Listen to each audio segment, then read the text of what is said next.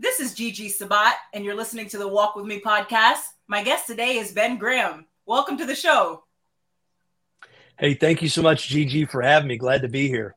Likewise, it's such an honor to have you here today. Now, why don't you start off by telling us more about you and where are you from? Well, I currently live in the Nashville, Tennessee area.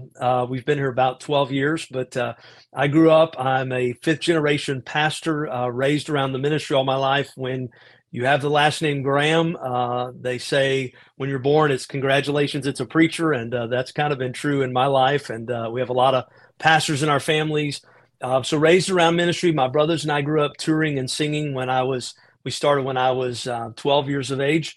And did that until I took my first church. I became a senior pastor at the age of 21 and was a pastor for 23 years.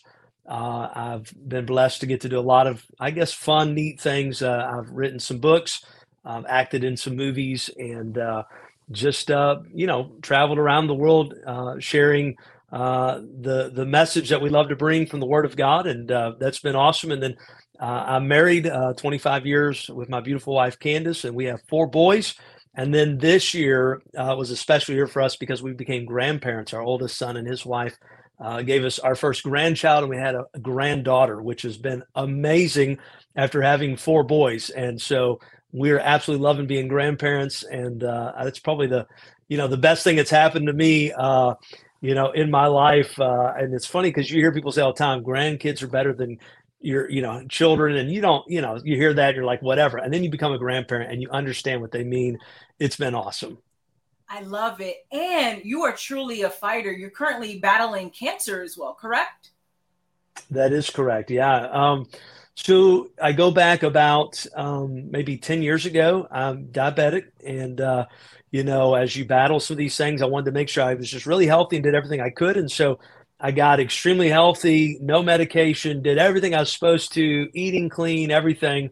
And then in 2019, I had a heart attack, which baffled the doctors. I was in my late 30s at the time. They couldn't believe it. And, ended up having to have a stent. And then fast forward about 6-7 months later in 2020, they found a big mass in my right kidney. I had renal cell carcinoma, and so they had to remove my kidney. We went through that whole process. 21, it came back again in my lungs. And then this August, we now are going through our 3rd round of cancer. Every time we've been able to do very specific treatments, haven't had to really do, maybe the more extreme stuff that so many people have to go through, like radiation and chemotherapy. We've done alternatives. And but one of the things we've discovered this time is it keeps coming back. So obviously, just removing the cancer is not enough. And so we've started looking at how we can, truly reboot my system and all that. And we're blessed to know so many great doctors, holistic doctors, naturopathic doctors, regular oncologists and urologists and all that, working together and coming up with a plan. One of the things that we've discovered is a lot of people who battle cancer where they can't figure out what's going on, it's affiliated with infection in their teeth. And so we've been working with a biodentist also looking into that. And I know of about 20 patients this year who went and found that they had infection in their teeth. When they got it removed, within a few months, the cancer was gone. And of course, there's no guarantee of that. But, our body's interesting, and, we fight different things. And for me, in some ways, I've been blessed because every time I've been diagnosed, I've never had a restless night. I've never really shed a tear over the fact that I've had cancer. And I know for a lot of people, it's tough to hear. Of course, my wife is, maybe struggled with it a little more than I have.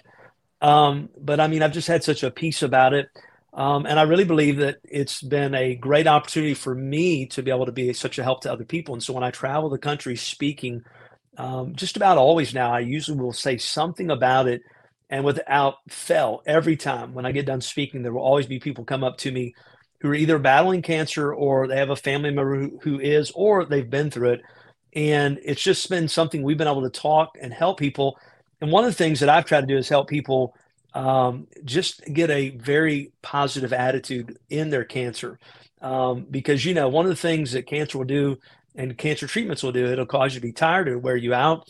You'll have some struggles along the way. And I really believe your attitude really makes a huge difference in how you respond to that. And so just trying to encourage people with that. And, sometimes people hear the word cancer and think death sentence and they let that get to their mind. The reality is all of us could face death in any way at any moment. And so we can't focus on what might happen, what could happen.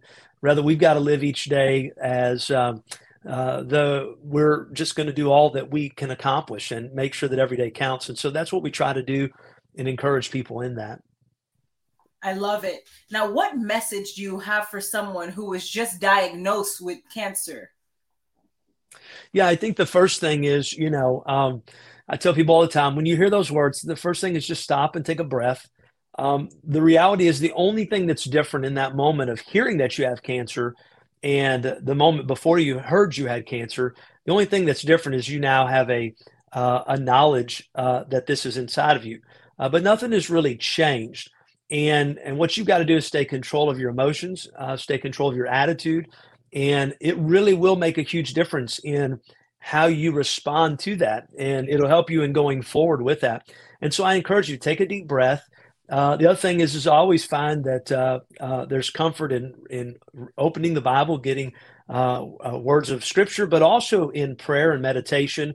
And then just surround yourself with people that love you and let them be a help to you. I know as a guy, we're sometimes worse than women. We don't like to go to the doctor. We don't like to talk about these things. But my wife and I, we've included our children in this and knowing what's going on. And they've been such a huge support system to me. And, it's one of those things where, we don't go around going, shh, don't whisper the C word. It's a dangerous word. We just talk about, hey, it's cancer, but you know what? It's not changing our attitude. It's not changing our way we live life, and we're not going to let it defeat us. And so just have a positive attitude and just stay a fighter. That's very powerful. And I love your mindset and your wife's mindset as far as focusing in on the positive. Very powerful. Now, you mentioned scripture. What is your favorite verse? Well, since I was 12 years of age, when I first started really trying to focus on what I was going to do with my life. See, at age 11, I told my dad I would never be a preacher. And I later learned he said the same thing to his father. But I heard this guy one time. He said, I told God I would never surrender to go to Africa. And guess where he ended up? In Africa. And God had him go there as a missionary and did an amazing work. I heard that as a kid and I said, oh, okay, that's how it works. So I was like, all right, God, I'll never go to Hawaii, Jamaica, or the Bahamas. And God said, you're right. Reverse psychology didn't work on God. I tried it. It didn't work. But I had said, I'm not going to be a preacher. But when I was 12, I really started trying to, focus a little more on what am I going to do with my life? I had a lot of goals and desires. And I mean, it didn't stop at 12. But I discovered this verse in Proverbs 3, 5, and 6. And since then, I've kind of called it my life verse. And it just says this: trust the Lord with all your heart, lean not to your own understanding. In all your ways, acknowledge him, and he will direct your paths. He'll make your paths in the direction you need to go. And I think that's so important that we learn to trust God and let him just direct us. And I can honestly say that's how I'm in this spot right now in my life, is because I've just simply trusted him every step of the way. And it's been awesome to see the things that he's not only allowed us to be a part of and to be able to do, but just to see where it's led us, because I'm living in a place I never would have imagined being, doing the things I never would have imagined doing, and yet finding that there's great fulfillment in my life because I know it's been what God has called me to do. Amen. Trust him. Very powerful. Now tell us a little bit more about your movie. Yeah, so we just had a film come out early December called Christmas at Keystone, and it's actually starring my wife and myself, and we're the lead characters in it, along with some great other actors and actresses, Corbin Burnson and Kevin Sarbo, and some other wonderful actors and actresses in it. And it's kind of a Hallmark style movie. My wife and I have done films, but this was the first one we did together. And I play a character, a guy named John, who his wife died 5 years ago. They always went to this place called Keystone Resort every Christmas. So he goes there to honor her, but he's so wrapped up in his company and his business. And honestly, he's successful and he just, trying to stay focused on that and doesn't have time for anything else.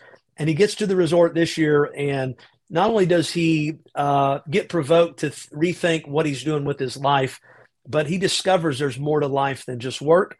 And it's a great love story. And I think the thing that's been a blessing is so many people who've watched it have said this is one we can watch every year. And I think that's been really special. Of course, getting to do this with my wife was really awesome. And then another thing I'm proud of is I wrote a song for the movie and they put it in the opening of the film. And so that was pretty cool. But you can watch Christmas at Keystone on Prime TV, on YouTube, on Vudu, Dish Direct, and many other platforms. I love it. Now, what is your best advice to the audience for walking with purpose and living a life of happiness? I think so oftentimes we put happiness, or we think happiness is going to come from maybe the things that we have, the possessions, material things. Nothing wrong with that. I mean, I think even sometimes when we set goals, set a goal for maybe getting that vehicle you want, or maybe getting something special that you've always wanted. Nothing wrong with that. But I think happiness doesn't come from the things we have. And, I've never met anybody at the end of their life that said, I've got all these material things and that's what brings me joy. Oftentimes it's from the people you surround yourself with and having those connections, the family, the friends, that's so important. But it's also being able to look back and say that you did something worthwhile. And one of the things I encourage people to do is every week, make a priority list. Before you make a to-do list, make a priority list and write it down. I do this on Sunday afternoon. My number one priority is my relationship with God. So what am I doing this week to make sure that that is getting stronger? Number two for me is my wife. What am I doing to make that strong? Number three is my children, then my job, and so on. And I encourage you to make a priority list and figure out what it is you want to do. What do you want to accomplish? What are your priorities in life? And I think that's important because when we set goals and priorities, we'll then be closer to accomplishing those things. And there's satisfaction in knowing we've been able to accomplish these goals and these priorities that we've set in place. And if we don't have the right priorities, it doesn't matter how many goals you have, but if your priorities aren't set straight, you won't accomplish what you set out to do. That's very true and very powerful. Thank you, Ben. And I appreciate you for being a guest on the Walk With Me podcast. Now, where can the audience find you? They can go to my website, pastorbengraham.com, and you can find, you can find my podcast, you can find my show, you can find our speaking dates and all the information about our films and everything else on there. And would love for you to check that website out. And let me just say again, thank you for what you're doing. I think it's so important that we encourage people. I'm super excited. When a new year comes, it's always kind of that time for a little bit of a reset. And I'm super excited about what we have ahead of us. I know a lot of people fear, or they look back with dread about what they did not accomplish. But I think it's time to just set some new priorities, new goals, and let's set out to do something great and make a difference. I want people to recognize that we've made a difference in those around us and leave things better than we found it. That's very true. Thank you, Ben. And again, thank you for being a guest on the Walk With Me podcast. Ladies and gentlemen, make sure to check out Ben on all of his social media platforms and his website. That's pastorbengraham.com. Again, that's pastorbengraham.com. And Ben, thank you again for being a guest on the Walk With Me podcast. My pleasure. Thank you. God bless. God bless you.